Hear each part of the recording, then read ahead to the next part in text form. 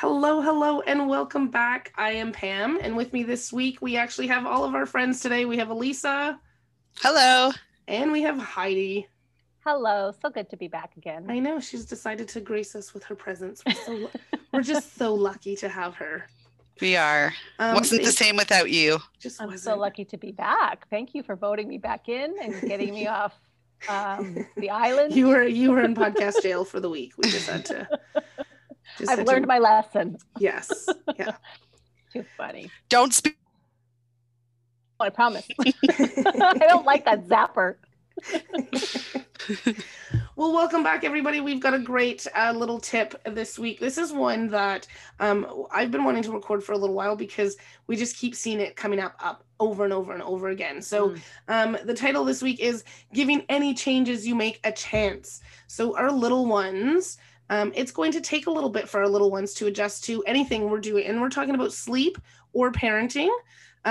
You really want to make sure that we are giving our little ones that chance to adjust.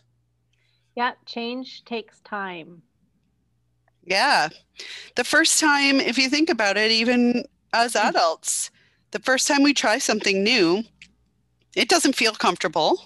No. A lot of the times anyways, depends what it is. But most of the time, especially if it's something we're a little apprehensive about, it doesn't feel comfortable.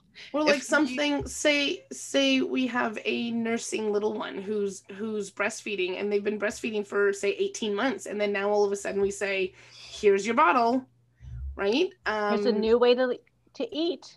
Yeah, it's not going You've to never eaten this way before. For most children, it's not going to be, that first time, okay, great, I love this. This is the best. Especially if we're changing something that's been around for quite some time. Yeah. Mm-hmm. Yeah. So for sleep, when we're talking about their circadian rhythm, we need to give everything a good amount of time before we can say whether it's an effective schedule or not. So if you're shifting something in your baby or child's schedule, let's say you're working on bedtime and you want it to be earlier, you can't just expect it to work out really, really wonderfully that first time that you try it, because your little one's schedule, let's say they're used to 8:30 for bedtime. If you just all of a sudden go to 7:30, their body clock is used to 8:30 as a bedtime. So chances are it's going to take a little bit of time for them to adjust. Now you can work on that a little bit slowly so that you're not making such a sudden shift, but you do have to remember that their body clock is used to this. So when you're changing something in their schedule, it takes at least 5 to 7 days for you to be able to determine whether that's an effective bedtime or an effective nap time or morning wake up time. So when you are shifting that, one of the things that we see often is, well, I'm trying to find the right schedule for my baby, and I've tried this, I've tried that, I've tried this time, I've tried that time. And when we're looking at the amount of things that you've tried in such a short period of time, that really, we can see why your little one didn't really adjust to that particular schedule, because you didn't give enough time for their body to adjust to those certain daytime naps or bedtimes. Yeah, so that bedtime, adjusting to bedtime, like Elisa said, 5 to 7 days for sure. Transitioning through naps, that's going to be another adjustment, right? So if we're going from 3 to 2 naps or 2 to 1 naps, that 2 to 1 nap transition can be really tough for some children. So we say for that one, 5 to 10 days of being really consistent and really allowing their system that time to adjust. We have to think, right? The brain is trying to do one thing, the body's trying to do another thing. So trying to get them to adjust and regulate and be on the same page takes a little bit of time. Yeah. And the amount of time that Pam mentioned, that's just when you're going to start to see some improvements. It could take 2 weeks, sometimes a little bit longer, for everything to be really, really settled and taking absolutely. shape. But it's the idea is, we want to make sure that we're doing it for a good amount of time before we're saying, okay, this isn't working. With early rising is one of our hardest sleep challenges to kind of combat. So early rising, like, we're giving that a good 2 to 4 weeks, sometimes even 5 weeks, 6 weeks, depending on how long they've been early rising for. If your little one's been early rising for a year and a half, 5 days isn't going to fix it. It's going to take quite a bit of time to readjust their circadian rhythm again. Yeah, so you have to make a decision and then make a plan, then stick to that plan, be consistent, and give it, you know what, maybe this doesn't work for us. Don't try this and then try that. Okay, well, maybe the afternoon we'll try this, and then tonight we'll try this. If that doesn't work, like, you have to, the little one's like, okay, yeah, absolutely. Most common one that you see, Heidi? Most common, like, adjustment that you find that parents are just, doing one thing and then another and then another and then another, and not that much time to settle in. The biggest one I see all the time is transitioning from breastfeeding to bottle feeding, yes. or from using a bottle to going to a cup or sippy cup. That didn't work. We tried this sippy cup. We tried that sippy cup. Okay, how many times did he use that sippy cup? Well, he tried it for breakfast and he didn't like it. I'm like, well, that's not enough time, right? Or we tried this bottle. See, I'm like, what other bottles have you tried? Well, we tried this one and this one and this one. Okay, well, how much time did you give? Well, we tried those ones for like her bedtime last night. Like, so you tried 4 bottles at bedtime last night. Okay, whoa, it's too much, right? It's just too much. You have to, it's like you buy a new car and you're like, oh, this one feels kind of weird. I'm not too sure if I should have bought this. And then you're like, actually, I do like this. I can do this and I can sit, oh, and there it is. I can put a seat right into this spot. Like, it takes a while for you to, learn the blind spots, learn how quickly it breaks. There's all this adapting and change, and change takes time. Some adapt really well to change. Some are a little bit more sensitive, and that can come down to temperament or personality. It's funny because earlier today, Pam and I were talking, I said, I don't think I like change in my environment very well. I'm having a really hard time with moving right now. And I'm glad I'm doing it slowly because I'm getting used to it slowly. Every time I move something, I'm like, oh, I don't like this. I don't like this. But, I let it sit for a few days and okay, actually, it's not so bad. We're the same way. Why would we expect our little ones to be any different? Yeah. And I can see why parents, will move from one thing right to the other, because you are expecting, Yeah. I mean, like, we are wired to expect that immediate change, right? Yeah. And we're when we think about making a change from, which, bottle or breastfeeding to sippy cup, in our minds, we're trying to be positive and we're trying to think about it as, okay, we're going to make this transition. It's going to go really, really well. And it's going to just work right away. Right. Yeah. So we go into it with that mentality, which is really great because we want to have that positive attitude towards it. But we also need to know that it might take a little bit of time for them to truly, and that first time, they might push that sippy cup away and just not even want to have anything to do with it. But the more you offer it consistently, the more they will. Yeah. Another one that comes to mind is, changing the eating environment. So say your little one is used to eating in the living room or snacking in the playroom and watching TV, and you're thinking, actually, it's really messy. And if I could get the kids to eat at the table and contain that mess, it would probably be better. They might be more focused. I bet they might be more focused. They'll eat better. Okay, so I'm going to try this. So you can't just try it for, lunch and then go, well, that didn't work. Right? You have to keep trying and encouraging them. Oh, come on back. You don't have to eat, but you can sit with us and sit with us until mom is done. But you don't have to eat if you don't want to, right? So encouraging it in a positive way, but not forcing it either.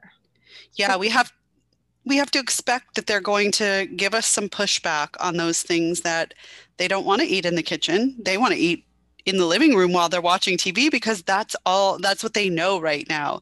So naturally, when we're introducing something different to them, they'll resist those changes at first. That's a really big piece, because that emotional side is going to come in. And I think that's where a lot of parents struggle too, is I tried it. They started crying and got really upset. So I that hurts my heart. It was I a don't wanna do no-go. it again. We're not doing it again. Right. So expecting that there's going to be, we say give them that chance to adjust, but that means that there might be some tears in there, right? So we can still help them through that adjustment. We can still support their offload, and we do have a lot about emotional offloading in our tantrums podcast. But emotional offloading, we're allowing them to express themselves. So yeah, it's not fun that we're making these changes, or they're not going to be super happy about it, but we can still support them. I know this is tough, buddy. We're going to get through this. Like, you can still be that support. They can be upset, but you can still continue on with what you were planning on doing, right? You want to keep being consistent. So some of that language would sound like, I know you don't like the sippy cup right now, but if you're thirsty, it's right here. If you're thirsty, I'm going to leave it right here. Okay. And 9 times out of 10, they'll probably smack it over onto the ground. And you're like, okay, well, I'll move it over here then. Yeah. When you're ready, and if you'd like some, yeah, here you go. You can ask for some. Yeah. I know you don't want to eat at the table right now. I know you really liked eating downstairs in the playroom, but we're trying something new. But you don't have to eat right now, but you do have to sit here until mommy's done. Yeah. Just acknowledging that they don't want to do it is totally fine. Yes, absolutely.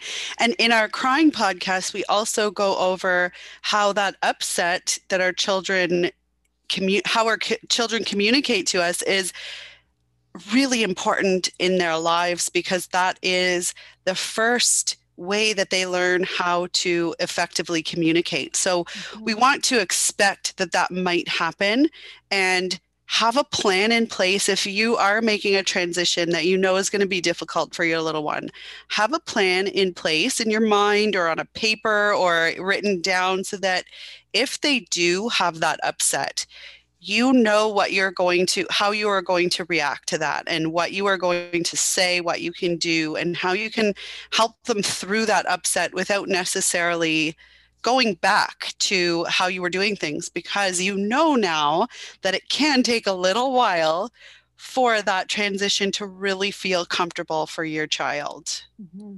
And probably the biggest piece in this is going to be that consistency. So, yes, it's going to take them time to adjust, but we have to offer them the opportunity to adjust. So you want to make sure that you're being consistent, that you're offering it regularly. So if you're, moving away from the breast and you're offering the sippy cup, or you're moving away from the bottle and offering the sippy cup, then you're offering that sippy cup over and over and over and over and over again. You're staying consistent with what you're doing. If you're saying that, no, we're not having the bottle, and then they get upset, and then we give them the bottle, that's going to send out those mixed messages. That's where we're going to start to see a lot more of that upset and a lot more of those tantrums, because they're just not sure. Is she serious about this, or is she going to give it in? Is she going to give it back to me? Let's see. Right. So you gave it back to me last time. Why aren't you doing it now? It's so confusing, lady. You gave me chocolate cake for breakfast once, and then for the next 30 days, I'm going to ask you for that chocolate cake, right? So stay consistent with what you are doing. Make sure that, our little ones learn by our consistency. Our little ones are learning by what we're doing. So if one day we're saying yes, and the next day we're saying no, and then we're saying yes, yes, and then no, no, no, no, no, they're just going to keep asking. They're going to keep having those tantrums. They're going to keep getting upset, because they know eventually, you'll either break, and they'll get what they want, or okay, it didn't work this time, but surely it's going to work next time. And it is tough. Trust me, it's tough, but it is, being consistent is going to be the fastest way they're going to learn, and it's going to be the fastest way they're going to adjust. Yeah. And when you are setting those limits and starting to be really consistent with those limits, there are certain things that we could do with our body language that tell our child that we're wavering, or that we're firm and we are sticking with this, right? So if you're experiencing challenges like that, and you're just not sure if the way that you're setting limits is effective, or if, you feel like maybe you are wavering a little bit and your child is sensing that there might be another way out for them somewhere, and they keep pushing and pushing, reach out to one of us, and we can absolutely help you set up a plan and respond accordingly to your little one, so that you can be confident in how you are approaching these various parenting situations. And that little tweak in your response is Huge. all the difference. Oh, All the everything. difference. And you feel so confident because you have the map. This is the map. This is the way to go. I see the road right here. This is what it's telling me to do. And you just keep doing it. It's so much more confidence in your parent. Outcome is so much better as well. Without a doubt, without a doubt, without a doubt. So guys, that was a really great tip. I loved it. It was supposed to be short, so I think we went a little bit over, but Felt that's short. okay. Is that short? I know. It feels like we hit a lot though, so I'm quite happy with it. Thanks, guys. Thank you everyone for listening. Like Elisa said, if you are struggling with that plan, with making those transitions, with just needing any strategies or help with chatting through what to do, reach out to Restful Parenting. We can absolutely help. And stay tuned for next week's episode. Hopefully we'll be in next week and it's going to be a juicy one. Thanks, guys. Bye-bye. Bye. Welcome to All Things Sleep and Parenting. I'm Pam. And I'm Elisa. We are holistic infant and child sleep consultants with a background in early childhood education. And we're the founders of Restful Parenting. And I'm Heidi. I'm also an early childhood educator and the owner of Blossom Early Learning. Join us as we chat all things sleep, parenting, development, and everything in between. Be sure to hit subscribe and share with your friends and family.